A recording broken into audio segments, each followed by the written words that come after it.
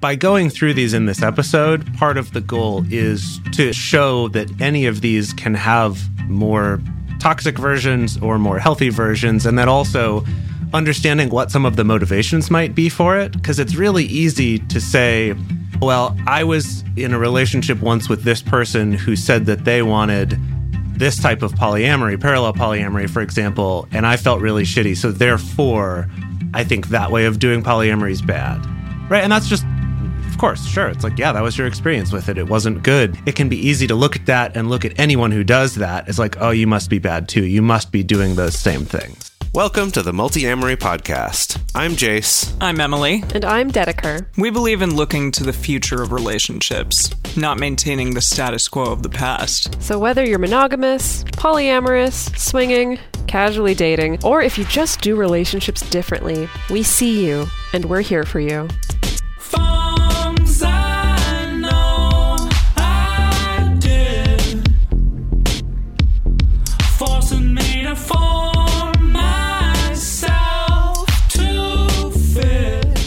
On this episode of the Multi-Amory Podcast, we're talking about the spectrum of entwinement within polyamory. Now, while that may sound like a fun young adult fantasy novel series, The Spectrum of Entwinement, that's actually a really good title for that. You're welcome, listeners, for your YA series name.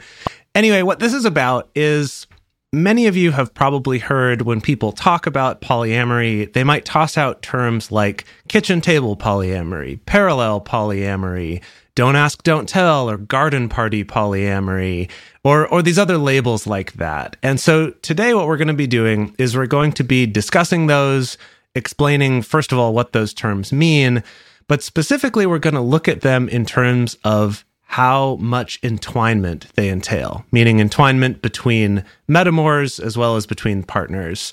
And then within each of those, we're going to look at both healthy and unhealthy versions of those, what that might look like, and then some deeper things you may be looking for if you find yourself drawn to one of these particular forms of non-monogamy. All I'm going to say is my favorite label for polyamory ever is the semi-porous polyfidelitous commune. I don't know, listeners, we've talked about it, but yeah, we were at a conference. Somebody ran up to us, dropped trow. There were leggings underneath, but trow was dropped, and they exclaimed that they were in this semi-porous polyfidelitous commune. That was the first time that I had ever heard those words strung together, so that was pretty cool. That's a very condensed version of what actually happened in that conversation. It makes it sound a lot funnier, this stranger running up to us, dropping their pants, and yelling that they're in a semi-porous polyfidelitous commune. That's not quite how it went down. But it wasn't like a huge amount different than that. I'm just saying. Yeah, of course, as I was writing this episode and researching this episode, that definitely came to mind, that phrase, the semi-porous polyfidelitous commune.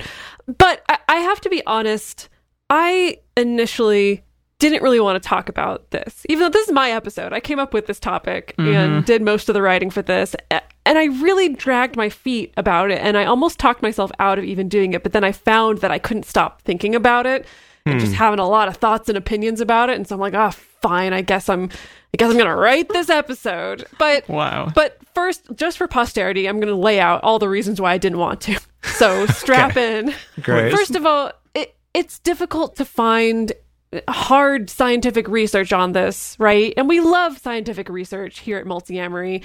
There's just not a ton of robust studies out there yet really looking at these nuances between people who identify with parallel polyamory or people who practice kitchen table polyamory. We're starting to get there. There are some more savvy researchers who are starting to look at these things, but we don't have a ton yet. So I can't necessarily present you with these hard facts about like this percentage of the non-monogamous community practices this, and they find that these people have a 200% increase in relationship satisfaction. Like I can't speak about that in very empirical terms, and so that always makes me a little bit nervous. I also felt hesitant because sometimes I have noticed the non-monogamous community can get a little bit reactive if, let's say, you define a term using slightly different words than an individual may define them, or if you don't include a term or a particular identity or particular specific flavor of non-monogamy that someone is practicing. Have you all noticed that? Yeah, there can sometimes be like, I don't know, like I know better than you because I define this label in this particular way. And while I think sometimes that discussion is useful, it can also sometimes lead some of us to just go, throw up our hands and be like, whatever, I give up then. I'm not even going to try. So I get that being a hesitation. Sometimes I do, like many of us who started off as, a young non-monogamous person and were like, oh, this is the best thing ever. I am now like the most enlightened ever. I think that it can kind of tend towards that also with these labels. It's like, well, I do kitchen table polyamory, therefore I do the best form of it, period. So that sometimes is challenging because we're not really like placing a better or worse label on these labels. Right. And then I think also something we've talked about in the past, but is just that thing of, for some people, you give them a label that roughly describes what they do, and they're like, oh, thank God, finally, like, I belong, this makes sense, I have a thing to Google when I want to look up stuff about this, I have a shorthand, and other people are like, don't you dare try to label me, put me in a box, the tiger wants to get out of the cage. That kind of thing. Yeah, which is something we've talked about before, that there can be this duality to labels in that way, that for some people it's very freeing and for other people very constricting. And I also sometimes want to avoid talking about these things because as soon as you attach a label to a concept, it can become very easy for people to fixate on it or to attach a value judgment to it. Like Emily mentioned, this idea that like, okay, well, this label's good and that label's bad, or this concept is good, this concept is bad. And that makes it even easier for people to weaponize it against community members or their partners or their metamors or things like that. We've also had some weird experiences with what people perceive our practice of monogamy/non-monogamy to be has been really interesting. You mean the three of us? Yes, the three of us. Just as an example, someone reached out to me, this was probably a couple of years ago, where it was like, you only ever talk about parallel polyamory on your show, and I really wish you would talk about kitchen table. And at that time I was like, I think I'm practicing kitchen table. Like, what? How do they? This is weird. Maybe I can see how this person could perceive that we're I don't know. So there's just like a lot of confusion. Fortunately, unfortunately, it's a fluid, still a little bit of a Wild West kind of world out there as far as figuring out language, but also things are a little bit fraught. That's also really funny because I feel like I've also seen feedback kind of the opposite way, saying like, you guys are always glorifying kitchen table polyamory, and that's not how everyone practices it. Yeah, yes. No, it's really like whatever people are kind of attuned to or more sensitive to, it's easy to sort of jump to these conclusions about, oh, well, because there's this label, you're saying that this is bad or this is good, or you mentioned this one thing that's related to what I define as this label, and so therefore you were making a judgment about it. It is fraught. I think that's a good term for it.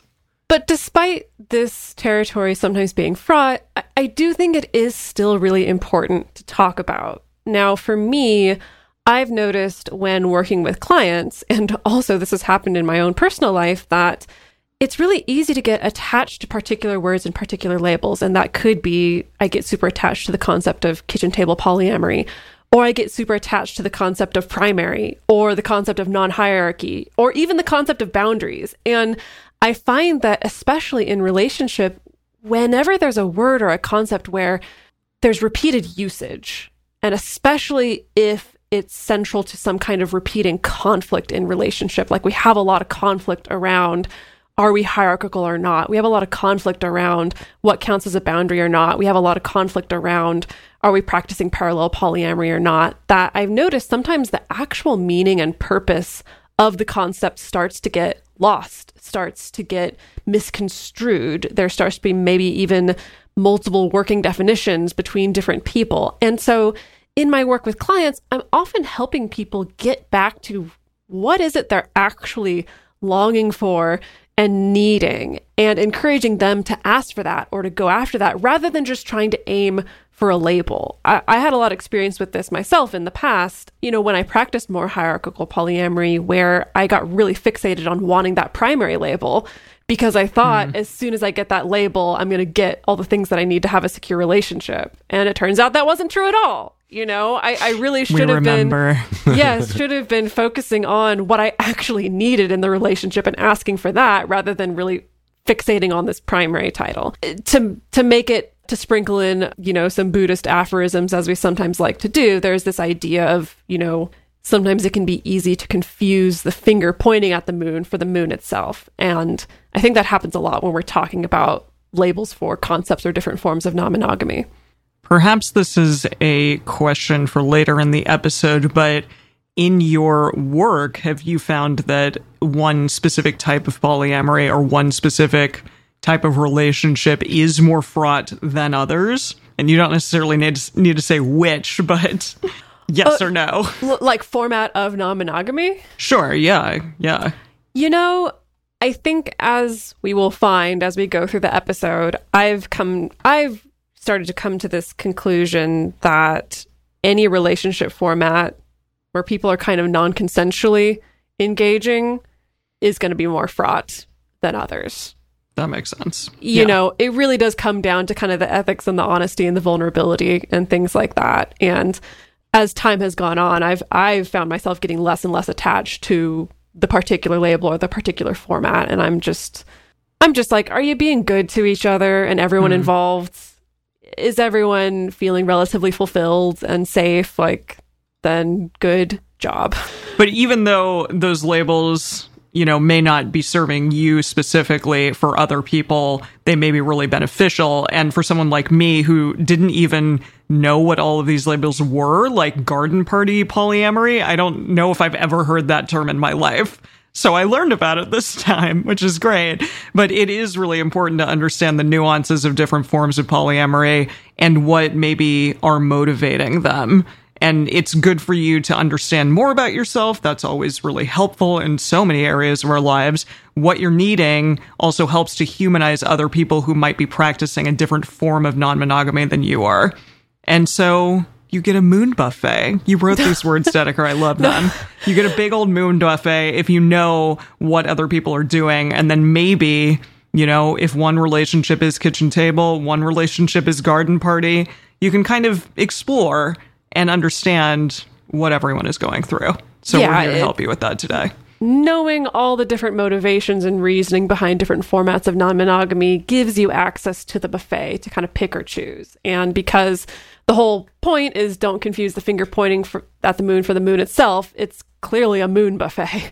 I couldn't make that any more obvious, Emily. Connections come back around. I see. Yeah, no, I know what you were getting at. I just was laughing at the fact that it said the moon buffet. Yeah, I do think that's a really good point, though, about by going through these in this episode, part of the goal is to again, show that any of these can have more toxic versions or more healthy versions, and that also understanding what some of the motivations might be for it, because it's really easy to say, oh, well, I was in a relationship once with this person who said that they wanted this type of polyamory, parallel polyamory, for example, and I felt really shitty. So therefore, I think that way of doing polyamory is bad, right? And that's just, of course, sure. It's like, yeah, that was your experience with it. It wasn't good. Maybe your partner was dishonest, or maybe their partner kept trying to force everyone into one way of doing polyamory that you didn't want to do, right? That it can be easy to look at that and look at anyone who does that as like, oh, you must be bad too. You must be doing those same things. So that's also why I think this is valuable to really humanize. And then also to realize that as non-monogamous people, we're still this perpetually misunderstood group. Even if polyamory and non-monogamy is getting talked about a lot more, there's probably even more misunderstandings then going on from sort of the larger society as a whole. And so these labels are kind of a way of sort of digging a little burrow within language that we have and kind of saying like, we're going to assemble some of these twigs from language and assemble a nest for ourselves. I'm really going with all sorts of different animal metaphors here. Lots of metaphors, Jace. Wow. Like a little moon bunny. Oh, okay. Yeah.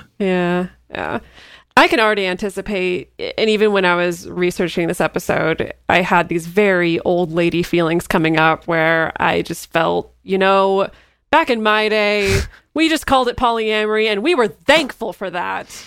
God bless it. We were thankful to have a word. all Wow. you youngins needing all your format and labels. No, it's great. It's fantastic. I love it. Let's dive Yeah, into the spectrum. I do think that a lot of these labels are like fairly newish. No? Am I wrong about that? They feel new. They feel fresh. Yeah, I mean, I do have the impression that along with polyamory kind of growing out of the fact that people could connect online, originally in message boards and BBS systems, that a lot of these terms have been able to grow because I think the internet really encourages labeling, because if you're trying to search for something, you need something to call it. It's true. And it's much harder to do a Google search or a Bing search or whatever for a relationship where I'm okay with my metamors and we all hang out together, but we don't have relationships with each other. Like that's going to be harder for a search algorithm to find, as opposed to using some term is more likely to help you connect with other people. Okay, so let's dive into the spectrum here. First, we're just going to be laying out a brief definition for each one. This is not our own definition. This is referenced from other blogs and content creators and sort of compiled together to find a definition for each. We're going to be discussing both what we think functional versions might look like, as well as what dysfunctional versions of it might look like. And then we're going to talk about, if this appeals to you, what parts of it you may actually be wanting or craving if you're drawn to that particular label. So these labels are kind of a spectrum, and there's a lot of different ways that one could organize this spectrum, but we decided to go in a general order of least entwined in terms of your relationship to super entwined, the most entwined. This is a spectrum or a web or whatever you want to call it. It's not a definitive list. So all of these run on a mild to strict spectrum, even within themselves. So it can get a little convoluted, but just bear with us. You got this. Yeah, you got this. We good. Yeah. All So right. with that, do it. we're gonna dive in. So starting with kind of a very low level of entwinement is a don't ask, don't tell sort of arrangement. So the short definition of this might be, okay, I'm able to date and or sleep with multiple people, but I don't discuss or ask about the details. And what counts as, quote, the details could differ depending on the person or the situation. It could range from, don't even tell me when you're going out with someone else, just give me some generic excuse or whatever. Or it could range to, yeah, you can tell me when you're going on a date, but I don't want to hear anything else other than that. I'm not interested in knowing names, anything about the nature of your relationship or things like that. It could be a standing agreement or practice just between two particular partners, or it could apply to multiple partners across the board as well. Now, I do think that don't ask, don't tell often gets thrown under the bus as, oh, this is something you definitely don't want to do ever. Bad idea. And I do think that some extreme versions of this have ended in heartache for a number of people. But I guess my first challenge that I would want to pose to the two of you is, do you think that there's a functional version of don't ask, don't tell? What might that look like? The first thing that came to mind was, and F. Kevin Spacey, but the relationship in House of Cards, because there were these two people who were like very power hungry, who clearly had relationships outside of their marriage, but their marriage was very much like one of power and convenience. And so I think of like in the olden days, the really olden days, before what we're even talking about here, that people, would have arranged marriages and potentially people on the side, but the arranged marriage was more, for power. Yeah, no, that's an interesting way to look at it, because I could see making an argument. Now, I personally have not encountered this type of relationship, but I could see making the argument for perhaps the couple who's from a different generation where polyamory is not really an option, but they do kind of have this understanding with each other of like, yeah, we both see other people, and the people we see know that we're married, but we're not necessarily being sneaky about it. We're not being mean to each other. We both allow each other that freedom. I could see an argument for that being made. Like I said, I haven't personally seen this in a healthy version. And I guess that's the caveat I have to give, is I am not sure I've ever actually seen a healthy version of don't ask, don't tell in practice. When I try to imagine it in theory, I could see it working maybe if it's, like I acknowledge I'm going on a date with someone, their name, maybe, we're being safe in the sense of like, you know where I am. It's not like I'm having to like lie to you in order to agree to our don't ask, don't tell. But I could see that being maybe a loose way of approaching, like, I just don't want to know the details. I don't want to know, like, that doesn't matter to me, and I'm not comfortable with it. I don't know. I'm hesitant to find a lot of positive versions of this. Have you seen that at all, Deds? Yeah, I've seen some people where, for instance, some people have a quote unquote 100-mile rule where maybe one or both of them travel a lot for work, or maybe one of them is, a musician who goes on tour or an artist who goes on tour or whatever. That sometimes it's like, okay, cool. When you go on tour, when you're traveling for work, great, have fun, go to the parties, like make out with or like hook up with whoever you want. That's fine. That's an understanding, but we don't need to necessarily talk about it or process it unless there's, some kind of major issue that comes up or things like that. So, I do think that like for some people, this can be a great fit. However, I do think that sometimes the way people end up here is for slightly more dysfunctional reasons. Like I think... Such as? Well, I think a lot of us have seen the experience of people who open up their relationship and go to a don't ask, don't tell because neither of them are really actually comfortable, or only one of them is actually comfortable with the open relationship. And so the don't ask, don't tell agreement serves to create maybe a false sense of security or a false sense of comfort around it. Like maybe it enables some denial of what's actually going on. I've definitely, I think that this one gets thrown under the bus so frequently because it's so easy to find dysfunctional examples. Yeah. Yeah, that's true. And there is this question of if you are drawn to this type of polyamory or open relationship or whatever, don't ask, don't tell, what are you wanting or what are you craving? And something that might come up for you is that you want your privacy. You might want to take ownership of your own sexuality or dating choices without those choices being subjected to a partner's approval or opinions or judgment or someone wanting to veto or something along those lines. Also, you might be undergoing some more vulnerable exploration of your own sexuality or kink. Maybe that feels a little bit vulnerable or embarrassing or awkward to share with a partner, and you simply just want to go out and explore that by yourself without speaking to them about it. That's an interesting option. I could see also, in addition to thinking of it as privacy, also could be independence. That perhaps for you in the relationship, independence is a really high priority. And so this way kind of feels like, okay, I have the freedom to do my own thing, that I'm not needing to tell you about it or justify it to you or whatever. I could see independence being an argument for it as well, I suppose. Another one could be simplicity, that you might be like, I don't want the complexity of trying to, like, I don't know, introduce you or get my metamors to communicate, or the emotional labor that it takes to navigate that. I just want to keep it simple, where I have this one relationship and everyone else knows that I've got this one relationship. It tends to be kind of more like I live with this one person and I just don't talk about the other people I'm seeing. I could see the appeal of that too, that maybe what you're actually just seeking is simplicity. You could also be seeking some kind of emotional or mental safety. And again, this could be on a range. You could just be wanting to feel considered and maybe feel like I don't need to be, non-consensually subjected to information or uncomfortable details about my partner's sex life or dating life that I don't want. This could also range up to you might really want to insulate yourself from the reality of non-monogamy or from kind of the more uncomfortable parts of having a partner who's dating other people. So in talking about these things, like when we're kind of laying out the possibilities of what people may be longing for underneath this, we really encourage you as you're listening to think about that, try that on, like think about, is privacy the thing that I've been yearning for? And think about that. Like, is there a way in my current life right now that I could be going after finding that privacy that doesn't necessarily entail a full don't ask, don't tell, because maybe there's other parts of that arrangement that don't really work for me in my life.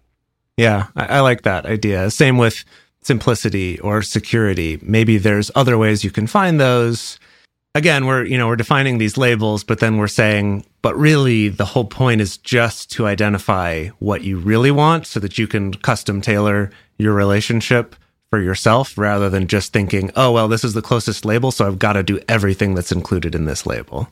All right, let's move on to parallel polyamory, which is apparently the thing that we love on this show. I don't know. According to that one person said. Yeah, exactly. I'm kidding. Okay, so what's parallel polyamory? The short definition is that it is multiple relationships that run in parallel but do not entwine or overlap. So someone might be dating multiple people, but they don't connect or create any kind of relationship with their metamor, and maybe they even totally avoid any contact whatsoever with metamors. So again, that level of entwinement between the other members of, I guess, your circle, that's kind of a low level of entwinement again. I think this one's interesting too, because when we talk about parallel polyamory, or when people talk about it, there really is a range of how connected the metamors are. And I guess all of these labels sort of, when you get onto a far end of entwinement, starts to maybe bleed into another label. But I think sometimes people can be like, but I don't want that other label because I associate other things with it. So again, we come back to all this like baggage that gets attached to these. I'm trying to think though, maybe Dedeker, I'd be curious to hear from you, like what a functional version of this looks like.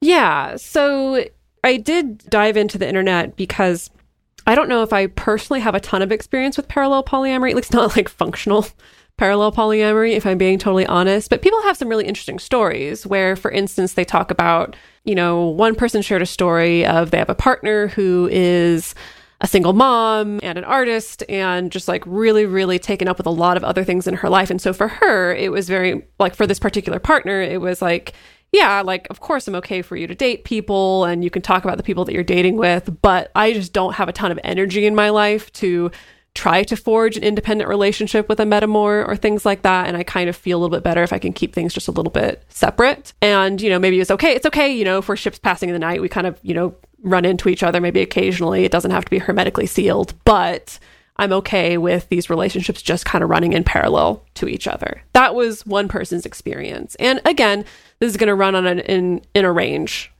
from kind of slightly less entwined to slightly even more less entwined, depending on what people are comfortable with. In defining this one for the episode, something that was interesting to me is that the label we'll talk about next, about garden party polyamory, to me, I grouped that and what we're talking about now all into parallel polyamory. So that's also, as I was saying, it's kind of interesting where they'll kind of dovetail overlap into each other. Yeah, they'll overlap a little bit on the edges. Yeah. So I do think that there can be functional parallel polyamory. Again, it's the same thing of if we're choosing parallel polyamory because the very idea that I have a metamor is just too uncomfortable to me. And so and so like that's maybe a little bit weird. But if it is just, I don't necessarily have a super intense interest in becoming best friends with my metamor or things like that, even though I'm okay for them to be around, that I think that could be a little bit different. Yeah, I could see also, the example you gave, Dedeker, is a really good one of just sort of, I've got a lot going on, I've got a kid maybe, so I just don't want my life to get a lot intertwined with a lot of other people, so let's just kind of keep that separate. We can acknowledge each other, we're not hiding it, but, keeping it a little bit separate makes sense. And Jace, you make the comparison pretty frequently about the metamor relationship being similar to an in-law relationship. And so I do think about when you date someone or start a relationship with someone and you don't want to get super entwined with this person. And so maybe you're just like, I don't need to meet your parents. That's not really the relationship that we're building. Maybe I'll be open to it someday. Or maybe if I accidentally cross paths with your parents, like that's fine. But maybe for me, it's not priority number one that I get entwined to the level of meeting your parents. And I think for some people, it could be like that. Like, yeah, I'm okay for you to have other partners, but I don't feel super motivated to have to meet them or forge relationship with them or be in contact with them. What is a dysfunctional version of this? People are refusing to see an additional metamor, or I don't want to hear anything about them. I know they exist, but please do not talk to me about them if you're having a problem with them. So the dysfunctional versions of this that I've seen the most is like that whole, like, don't even talk to me about them, to me falls more into like the don't ask, don't tell side of things. But within the parallel polyamory, the version I've seen of this is that it's like, I know you're dating someone else, and that's fine. Like, you tell me you're going on dates with them. Maybe we'll even check in about where are you in that relationship? Are you saying I love you now? Or are you having sex now? Like, whatever, that kind of conversation. But it's that this extreme of, I don't ever want to see something of his in the house. Like, you need to sort of scrub all traces of this person from anything that intersects with my life. Or if you have a date with them and then I'm going to see you later, you have to put buffer time in there so there's no chance that I bump into them on the way. I've seen this come up. That kind of like, got it. I acknowledge it and totally say I'm fine with it, but like, I can't even at all have them in my vicinity, which in the case that I'm thinking of was much more rooted in this, just one person just really wasn't okay with polyamory. Yeah. Or I think also in this case had some trust issues with that partner too, that were kind of being masked by just trying to hide it and stay away from these things rather than actually addressing that issue. That makes sense. Yeah. Okay. So if you're drawn to this, what are some of the things that you might be craving that you want to get out of this? And the first one, I think, like we talked about in the Don't Ask, Don't Tell, is just that autonomy, having independence, the ability to choose who you create a relationship with and who you don't. And I think also extending to those metamors and those friends, being like, I want to choose if I'm going to end up friends with someone. I don't want to kind of be forced into a friendship just because you start dating someone. It's that, you know what? I'm fine. I just want to do my own thing.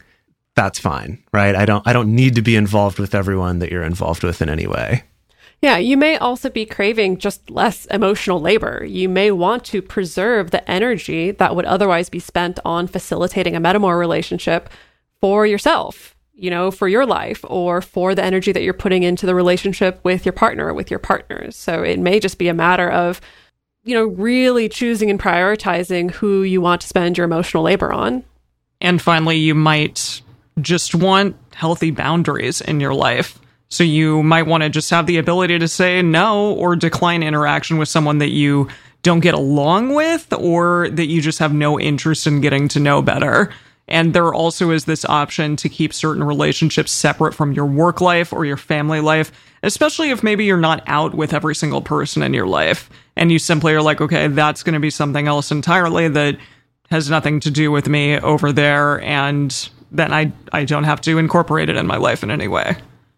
I found an interesting take on this when I was reading up on what other content creators are saying about parallel polyamory. And someone made the observation, at least in their opinion, that all polyamory starts out as parallel in default. Like, essentially, we're starting from a baseline of like, you are not obligated to be connected to anyone in particular. You're not obligated to reach out to your metamor. You're not obligated to have to be in some kind of connection with your metamor. It's like everyone has that choice. Doesn't mean that that's the way that it needs to stay. Doesn't mean that that's the healthiest version. Doesn't mean that that's what everybody wants. But it's like we kind of start from this framework of no one necessarily having any kind of obligations of who they connect to, which I thought is actually a really interesting way of looking at it. And I think it's also really helpful because, of course, as we keep moving along the spectrum of entwinement into more and more entwined forms of polyamory, some people have felt that pressure of, if I don't want to be best friends with my metamor, that means I'm doing polyamory wrong. Or if I don't want to connect to my metamor, that must mean I'm secretly not okay with polyamory, when maybe that's not actually the case. And so I do think that there is something really important of reminding ourselves that we start from a basis of everyone is able to have the boundaries and say no to connecting to a metamor or a terramor or whoever it is. So we're going to keep on going along the spectrum of entwinement. We're going to talk about things like garden party polyamory, kitchen table polyamory, lap-sitting polyamory at the other end of the spectrum. But before we do that, we're going to take a minute to talk about the best ways that you can support this show so that we can keep this information out there for free. For a long time now, we've been fans of adamandeve.com for getting sex toys or lingerie or accessories, things like that. It's just a fantastic resource with a huge selection. And now, not only do we have a fantastic offer, but we also have a promo code that will work on adammail.com and evestoys.com, which are their sites specifically for LGBTQ audiences. And our code is fantastic. It's 50% off of almost any item in the store, and free discreet shipping when you use our code MULTI. Yes, we love adamandeve.com and have for years. They are our oldest and longest sponsor, and they just keep on giving great gifts to us and to our listeners. You can bring more pleasure and satisfaction into your bedroom by going to adamandeve.com, adammail.com, or evestoys.com and select any one item. It can be, an adventurous new toy or anything you desire, something fun, something sexy, whatever sounds good. So just enter offer code MULTI at checkout and you'll get 50% off almost any item plus free shipping. That's MULTI, M-U-L-T-I, at adamandeve.com, adammail.com, or evestoys.com. This is an exclusive offer that is specific to this podcast, and it's better than any offer that is currently available on their site. So again, use code MULTI to get you not just the 50% discount, but also the 100% free shipping. Code MULTI. And we're back. All right. The next one we're going to talk about is garden party polyamory. So this one sounds fun. And it does sound fun. Also, gosh, quick tangent. Dedeker and I have been reading Emily Post's Etiquette for fun, like the 1923 version of it or something like that. It's had many editions. But in it, she goes on a rant about how what everyone calls a garden party is not a garden party. Because a garden party... What is a garden party? A garden party is like the most formal occasion you could possibly have. It's like the level of formal of like a wedding. And that what people call a garden party now is really just a party in the garden. So she wants to make a clear distinction for society people between a party in the garden, which is casual, and a garden party, which is super formal. Emily Post, the queen of garden party gatekeeping. Yeah. Wow, yeah. Geez. Speaking of labels and gatekeeping, yeah. Did she create the polyamory garden party gatekeeping society as well? Yeah. Wow. Okay, so this is the most formal of... No, just kidding. So garden party polyamory, short definition is this. It's, I'm comfortable to be acquaintances with my metas. I'm willing to be friendly at group events or hangouts. We can all go to the same parties. We'll all attend your birthday. But we don't have the need to form deep relationships with our metamors, and that we have sort of independent relationships outside of that partner we have in common. Also sometimes called birthday party polyamory, which makes sense. You just see them at your birthday. Yeah, which makes sense because often partners' birthdays is kind of the one time each year when I've often, with my metamors, kind of been like, this is the time we unite for the birthday. So that makes sense. This one to me was a newer term because, like I said, for me, parallel polyamory included also this, but I do kind of like that there's this term in between to clarify. It's not that we're needing to stay totally separate. Like we can still all hang out and be cool, but we're not like hanging out a ton independently of the partner that we're dating. Yeah, it was funny when I was looking into the online polyamory content sphere, as it were, that there was one person who was like, I really don't like this label because to call it garden party polyamory implies like a class structure that I think is just like really not accessible to some people. And it's like, oh my God, missing the point. Post. Yeah. I mean, you could go to a park and have a garden party or whatever, like a party in the garden. Park. Well, what if we called it party in the garden polyamory? Would that be better? Some PGP. Party in the garden polyamory. Yeah. Okay. Oh no, that would be PIG. So some pig polyamory. Oh, okay, I like that. Pig That's polyamory. cool. That's Love good. it. Oh my goodness. Well, let's talk about what's a functional version of this. What does that look like? Like chill with everyone, going to parties, seeing people, and then, just not having any issue with your metamors, but being kind to them and lovely to them when you see them. Yeah, I think you could even have, I like this metamor better than this other one, so at the party I'm going to talk to this one more than the other or something. But it's still like we're able to be cordial. We're able to be fine in a social situation. One of us isn't like suffering the whole time. I guess to me that's sort of what defines it, is that we're able to hang out without a lot of suffering. Yeah, I like that. I like the emphasis on that, of just how much suffering is involved. I mean, because that leads to the next question of what does a dysfunctional version of this look like? And so much suffering. Lots of suffering.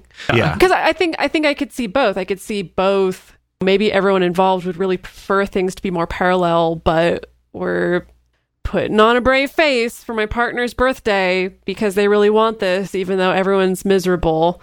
And it's not the like happy family feeling that maybe they want, you know? So I could see that if anyone's in a position where it's like, I'm obligated and I can't say no to going to the garden party or going to the birthday party, like I can't say no to it, then I think, you know, people are going to feel a little unhappy. It's probably going to be a little dysfunctional, you know?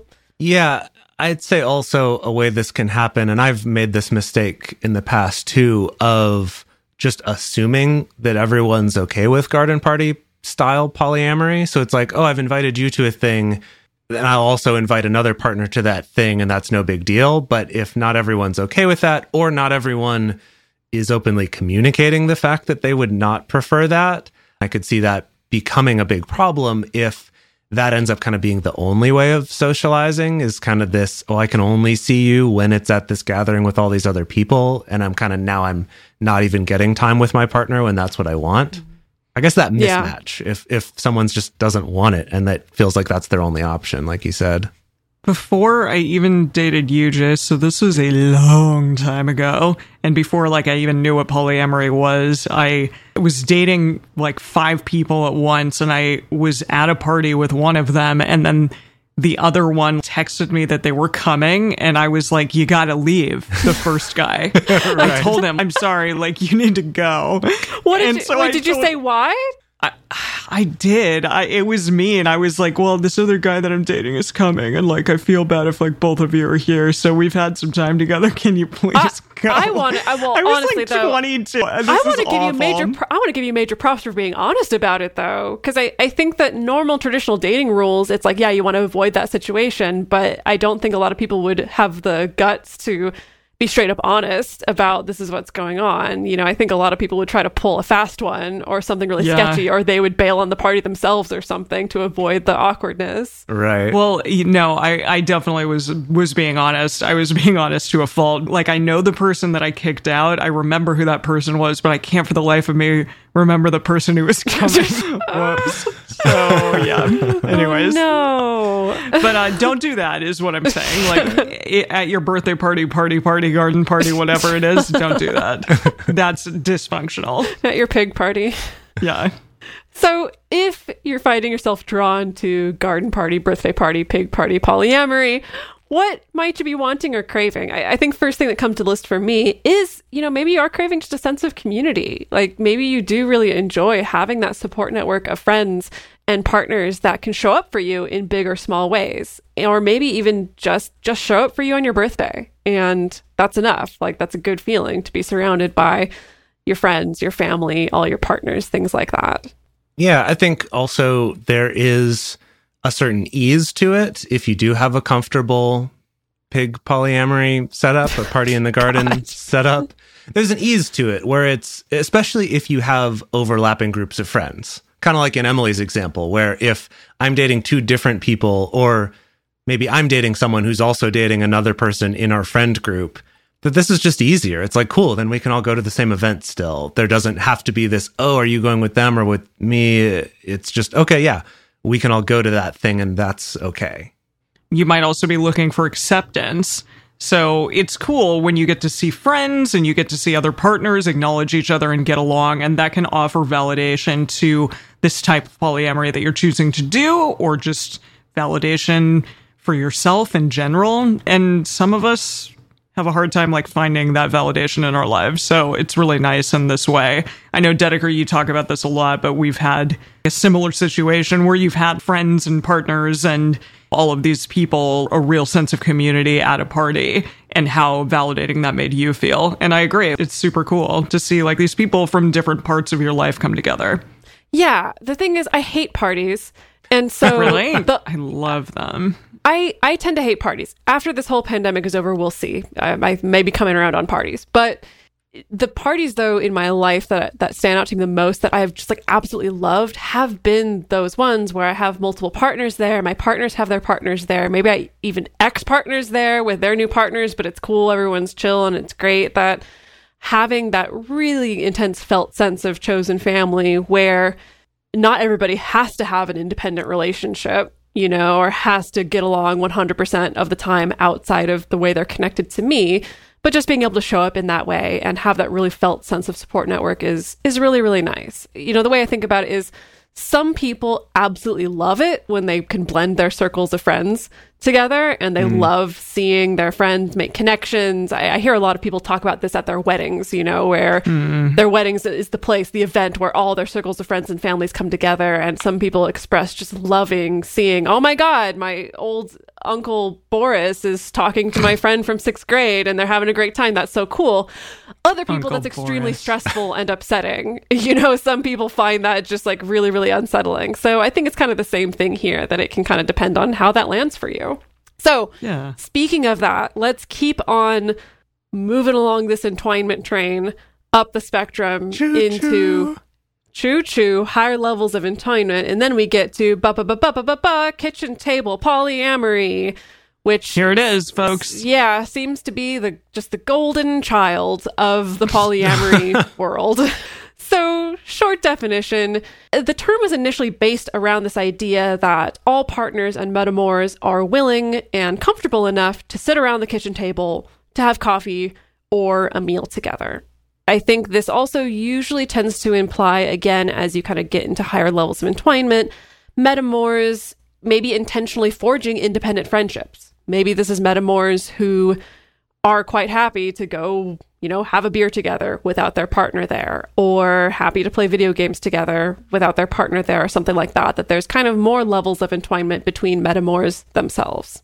Yeah, and I think that part of this, too, that tends to come up with kitchen table, again, on the spectrum, is that this could be like we're at the kitchen table having coffee because we've all slept in the same building, right? As in, like, we're so comfortable that all of us can have a sleepover. Not necessarily that we're all having sex together, but just that we're like that level of comfortableness, that maybe I'm sleeping in one room and you two are sleeping in another room, that's kind of on the more entangled side. Or it could just be like Dedeker was saying, that, yeah, we're all cool with hanging out and maybe forge more independent relationships with our metamors. Yeah, I often think of where we were in Boise, Idaho, and we met someone who was buying a big house, and everyone was coming into that house and going to live together, like 8 people and kids. And that's kind of what I think of when I think of kitchen table polyamory, although maybe not all of them are even that entwined. Yeah, again, right. Even within kitchen table polyamory is its own little mini spectrum of how entwined you get together or not. So we could also talk about dysfunctional versions of this, where I think I'm going to sound like a little bit of a broken record, but definitely the dysfunctional versions I've seen is when someone doesn't want this and they're being forced into it. I don't want to sit at the kitchen table and have coffee. Maybe I like the garden party. Garden party's great. I don't want the coffee, but I'm being forced into the coffee.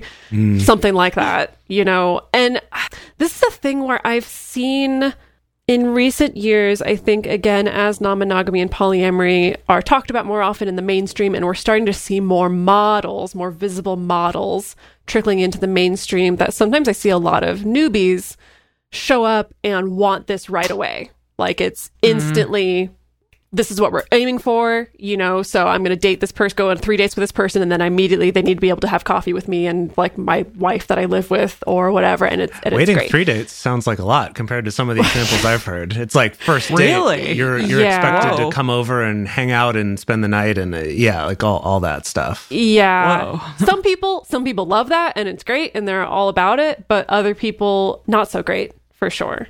Yeah, wow. I mean, the recurring theme with all the dysfunctional versions seems to be someone's not on board. That really seems to be that's going to suck a lot for that person. That's going to be a hard time. I've also seen some people, feeling my metamors have to forge an independent relationship. Like they have to. Mm-hmm. They have to figure that out outside of me. Otherwise, I feel less secure, or I feel like they're not accepting, or I feel like they're not going to get along or whatever. And so again, human beings don't do well when they're told you need to be in a relationship with someone that you didn't choose. Right. Yeah. That's true. I think the other dysfunctional version of this is not even my partner's really pushing for this type of relationship and I don't want to do it, but I think people push themselves toward this, being like, well, if I'm going to be a good polyamorous person, TM, I have to seek out this friendship, even if it's like, I'm so busy, I've got my other relationships, I have my other friends, but it's like, gosh, okay, I've got to put in this effort. And I would say another side of that too is when it's like, not only do I have to put in this effort, but also we're doing it so that our mutual partner doesn't actually have to do the emotional labor of like scheduling with us. Like, we're going to do all that Amen. for him, or, you know, or we're going to do all of the managing between us for him because he's either not willing or doesn't want to do it or something. I could see that also. That definitely edges on the dysfunctional side of things when it's like, well, I have to do this because someone has to do it and it's not getting done by my partner. Now that you mention it, let's just keep on this soapbox, shall we? Okay. I've definitely seen situations where, you know, let's say it's a Hinge situation where metamors, maybe the two partners actually have an issue with their Hinge partner and how their Hinge partner is kind of talking to the other person about the other partner, stuff like that. And I've definitely seen situations where the Hinge partner is like, okay, metamors, it's your job to work on this. I have zero responsibility whatsoever. And that's a little bit tricksy because on the one hand, it's like, okay, if metamors directly have an issue with the other person, sure, they should probably communicate that with each other. But I've also seen it go to this extreme where the Hinge partner is like, I have nothing to do with this. It's all you. You know, I have no influence or say on this whatsoever. And so y'all, if I'm having relationship drama, y'all have to work it out and I don't need to be involved. But then on the other side, there's that thing of, we've talked about many times on this show, when the Hinge is facilitating all communication, that's also not good because then you get this sort of triangulated thing. So it's all a balance and finding a way that feels good and feels healthy. Absolutely. And so if you are drawn to this, what might you be wanting or craving? And a big one is this sense of family, this community that's super close in proximity, may involve more mutual care and cooperation regarding travel or even things like finances and living arrangements and big life decisions, stuff like that. Like, the community is kind of first in a way, or it's at least close second to the individual relationships operating within that community. Yeah, I'd say another one could be security and stability. Again, that can come from a sense of community. So to go back to that example of a lot of different couples and triads and groupings all getting a house together when not everyone's dating each other, but maybe there's lots of intertwining between that. And it's kind of this, well, we've got some more financial security by all of us pooling resources or childcare resources, things like that, which also leads into another one, which is just collaboration, of sharing the load of emotional labor, financial labor, planning labor. And again, it comes into that balance of, if you're having a really hard time scheduling between two partners, the ability to all sit down together and do the scheduling, yeah, that's great. It allows everyone to kind of get more immediate feedback and more direct involvement in that process, if everyone's on board with it. Versus kind of the maybe less functional version being like, you two deal with it, I'm out, right? So it's kind of a balance there of like, we're collaborating rather than just you do it so I don't have to. All right. It is time for the final one that we're talking about today, which is lapsing polyamory. This is something I have never heard of before. How have you not? No, lap sitting? Goodness, that, I don't know. It's just an interesting, it's a really funny visual that like we're so entwined that we're like literally on each other all the time. Yeah, we're not just at the kitchen table, we're sitting in each other's laps. Right. Exactly. So the definition of this is that the polycule is highly entangled. Metamors may forge very close relationships or become even romantic or sexual partners. Multiple partners may choose to cohabit, closely co-parent, share finances or property, and they may prioritize making decisions with group cohesion or happiness in mind. And then this level of entwinement is clearly very, very high. Yeah. So yeah, wow, this can work. Well, oh yeah, sure, definitely. Absolutely. Yeah. I think that but this again, is... everyone's got to be super into it. Like you really have to be into it with this one.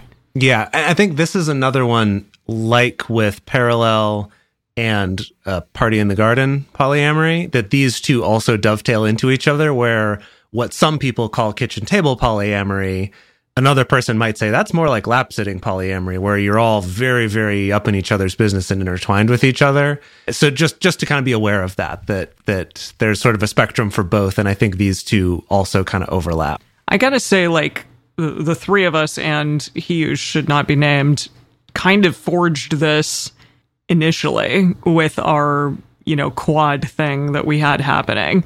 I think we climbed really quickly up the ladder of entwinement, and we're really wanting to entwine even more. Yeah, and then had a spectacular falling out. So but now we have a podcast, so that's our level not of with entwinement. us. We weren't. Yeah, I mean, there you go. That's what Podcast happens polyamory. if you do this. You become podcast. You become podcasters. You become podcasters. And that's not a fate that anyone wants, so be careful with this one. No, I heard recently that business partners break up even more than romantic partnerships, which is really interesting. So I'd say we're doing very well if we've, as a podcast partners, been together for 7 years. It's Good job, us. Well done. Yep. Yeah. Multi-businessery, that's our next podcast.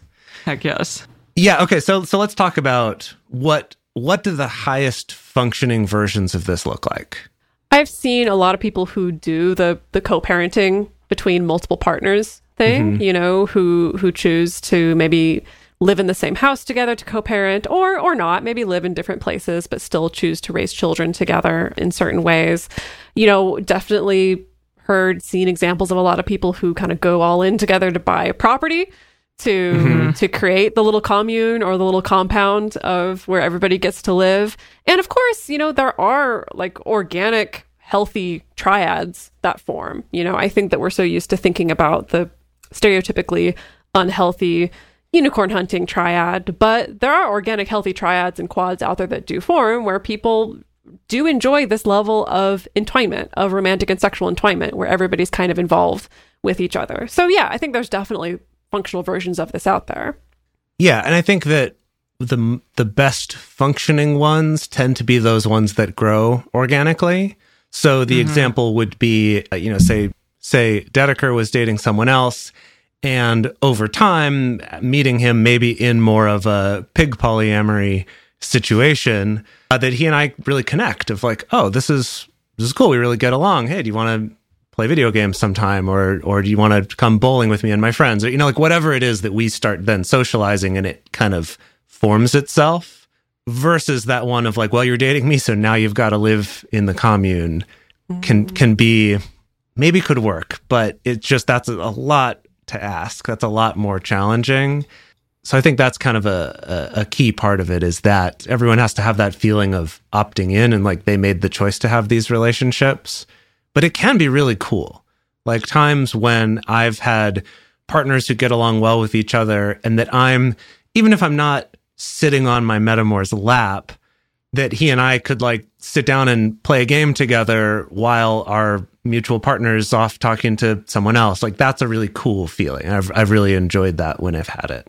So yeah, it is a really cool situation. Again, if you've gotten into it organically and everyone's feeling good about it.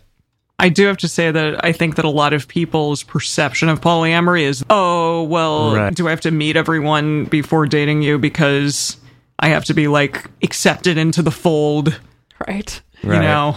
Well, this is a form of polyamory that gets a lot of, I think, unjustified airtime in the media because it's the most Right. sensational. Either it's the triads being overrepresented in the media, in news media, or it's like we talked about earlier, people who decide to co-parent together with multiple partners getting sometimes a little overrepresented in the media just because people are like, oh my God, sensational. Wow, amazing. Look at what these people are doing. And so that does feed into people's perception of polyamory being just this, that we're all on a track to live together in the same house, or we're all on a track to raise a child together. We're all on a track to create the commune together in some way, which is, it's just not true, And again, to talk about dysfunctional versions of this, of course, if there's any obligation, if there's this sense of, well, if you're going to be dating me, I'm going to expect that you're okay to have sex with me and your metamor, or me and this other partner, things like this. Or if you turn down sex, or you turn down,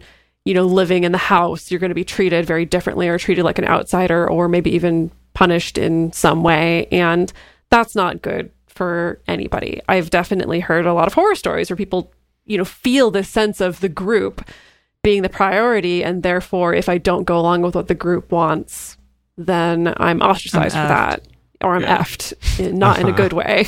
And that's not functional. That's not fun or functional for anybody. Yeah. So if you're drawn to this, what might you be wanting or craving? And I want to make a callback to our episode 306 with Eli Sheff, where they were talking about the bonding project, and they talked about the many-to-many bonding style. And if I recall correctly, statistically, this was more rare, but some people do fantasize about having this tight-knit, intentional community, commune, paradise where we make decisions in community, as a community of kind of interlinked partners and metamors and things like that there are people who do feel a little bit more like group oriented, perhaps, in their decision making rather than individual oriented. And I think as Americans, we get really nervous about that, about prioritizing the group over the individual, but it works for a lot of other people. Yeah. I'd say also another need you could get from this would just be inclusion. This idea that no one has to get left out at any time. It's just like, anyone can come around and hang out and be intimate or be romantic or whatever at any time. There's just that sense of like, we can all be included. We're not having to say, no, actually, you need to spend some time alone while we're together. It could also be much more specifically, I want to be included. I'm craving inclusion as well. I don't want to be left out. Yep. And finally, that sensational one, those group sexy times, it could just be like a fantasy fulfillment, but with people that you feel really close and safe with, rather than just a group of strangers or going to a dungeon or something like that. So, there's a lot of reasons. Something that came up for me as we were going through this list of the different labels is just how I could see there being a temptation to say, we're doing parallel polyamory, and that's the one I feel most comfortable with. But then my partner does want to have us all come to his birthday party. Well, we can't do that because we're parallel polyamory. Or like, that's a hard no because we're parallel polyamory. And I think that with all these, when I think about my actual real life experiences over the years, having different types of relationships is one, even if maybe most of the time it's like a party in the garden polyamory, but every now and then we might all hang out, like go someplace for a weekend all together. We might occasionally drift into more of a kitchen table or lap sitting style polyamory, or at other times maybe drift into like, I've just got to focus on work or whatever else right now, so I'm going to kind of be a little more separate. That you can drift in and out. And then the other part is that from one partner to another, this could be different. You could have lap-sitting polyamory with a couple of your partners and another of their partners, but then someone else you're dating might be more of the party in the garden, where they might come to social events, but they're not always up in that all the time. That leads exactly into what we're talking about in the practical applications. Yeah, exactly what you were saying, Jace, is that one should be open to hybrids and creativity. So take some time to think about what it is that you're actually looking for, what you're excited about, and what creative ways can you kind of instill that need or that longing, and how can those be met by the type of polyamory that you're doing. So maybe, your needs are being met in one relationship. Can you forego a certain type for a different relationship, stuff like that? Can you and your partners collaborate on a middle ground or kind of a temporary experiment just to meet everyone's needs in that moment, see how it works? Be a scientist. Get curious about the type of polyamory that you're doing. Experiment. Try things on yourself. So we want you to explore. Yeah, to give maybe some more concrete examples of this, that maybe as you're listening, you're realizing like, oh gosh, the inclusion of lap-sitting polyamory sounds really nice, but I also really want privacy. Like I don't like the idea of having to just like constantly expose my dating choices or run them by another person or multiple people or things like that. And that's okay. It doesn't mean that you're going to have to pick, I got to pick a don't ask, don't tell, or I got to pick the other extreme of lap-sitting polyamory. Like, go wild and like create your own custom fit version of a relationship for yourself with multiple people. Like, that's kind of the whole point of this, of going to the moon buffet, is figuring out like what is it that you actually want, because then that is really going to open up a wide variety of options to you where you don't need to be limited by a particular label or by a particular format. And again, don't assume that what you want is what everyone else wants by default. This can happen pretty frequently, like Emily said at the top of the episode, that sometimes, especially if you're new to this and you find something that really excites you and feels like it really works for you, it can be tempting to think, oh, this is the best way. This is how everybody should be practicing non-monogamy. And that's not necessarily true. Just take the time to communicate and check in with your Qule, with not only the people that you're dating, but also the people that they're dating, to get a sense of like what people are actually comfortable with and what's going to be best for them. And of course, regardless of where you land, we do encourage you to talk about logistics with your partners or with your metamors. Like, okay, so if we've kind of agreed that keeping things fairly parallel feeling is something that we like, how do we handle emergencies in this particular format? What happens if things do end up drifting a little bit in the more entwined direction or in the less entwined direction than we expected? Is that okay with everybody, or do we need to be a little bit more careful with that? I can definitely relate to Jace's experience of sometimes there is a little bit of this kind of drift around where maybe you go through periods of not having a ton of metamor contact and then shift into a period where, because of the timing or because of the location, you end up hanging out a whole bunch, and then maybe you go back to not, like, and just having a sense of, is that okay? Are we going to get freaked out if it feels like we're changing lanes, or is it okay for us to be a little bit flexible with this? Yeah. And then when it comes to that communication, we like to say, don't be a jerk, but also don't be a doormat, right? Communicate as honestly and assertively as you can, but also some compromise is really important, and being understanding of what other people want is really important. And this is just, it's always a balance. And I think part of that is also being aware that other people are probably somewhere else on that spectrum from assertiveness to compromising. And that if they naturally are a lot more compromising and you're naturally a lot more assertive, you need to be extra careful there and make sure that you're kind of putting extra emphasis on anything they do say about their opinions, and being a little bit careful not to accidentally bully them into something that they don't want because they're inclined to be more accommodating. So there's a lot of dynamics here, especially the more people are involved in the communication. So just really put in that work to try to make sure everyone feels able to speak up, and that you're also able to speak your mind about what it is that you want and be part of that customizing. So we're going to be sticking around for the bonus episode. We're going to be talking a little bit more about pushing out to the even further extremes of the spectrum. So if we go even less entwined from don't ask, don't tell, what does that look like? If we go even more entwined from lap-sitting polyamory, what does that look like? What might people be craving underneath that? I'm really excited for that discussion. Our question for this week is, what label do you use to describe your preferred flavor of polyamory? We're always curious to see the different ways that people are using language, the different ways that people are defining the way that they practice non-monogamy. So you can find that question and answer it by checking out our Instagram stories for this week. The best place to share your thoughts with other listeners is on this episode's discussion thread in our private Facebook group or Discord chat. You can get access to these groups, and you can join our exclusive community by going to patreon.com/multiamory. In addition, you can share with us publicly on Twitter, Facebook, or Instagram. Multiamory is created and produced by Jace Lindgren, Emily Matlack, and me, Dedeker Winston. Our episodes are edited by Mauricio Balvanera. Our social media wizard is Will McMillan. Our production assistants are Rachel Shenowork and Carson Collins. Our theme song is Forms I Know I Did by Josh and Anand from the Fractal Cave EP. The full transcript is available on this episode's page on multiamory.com.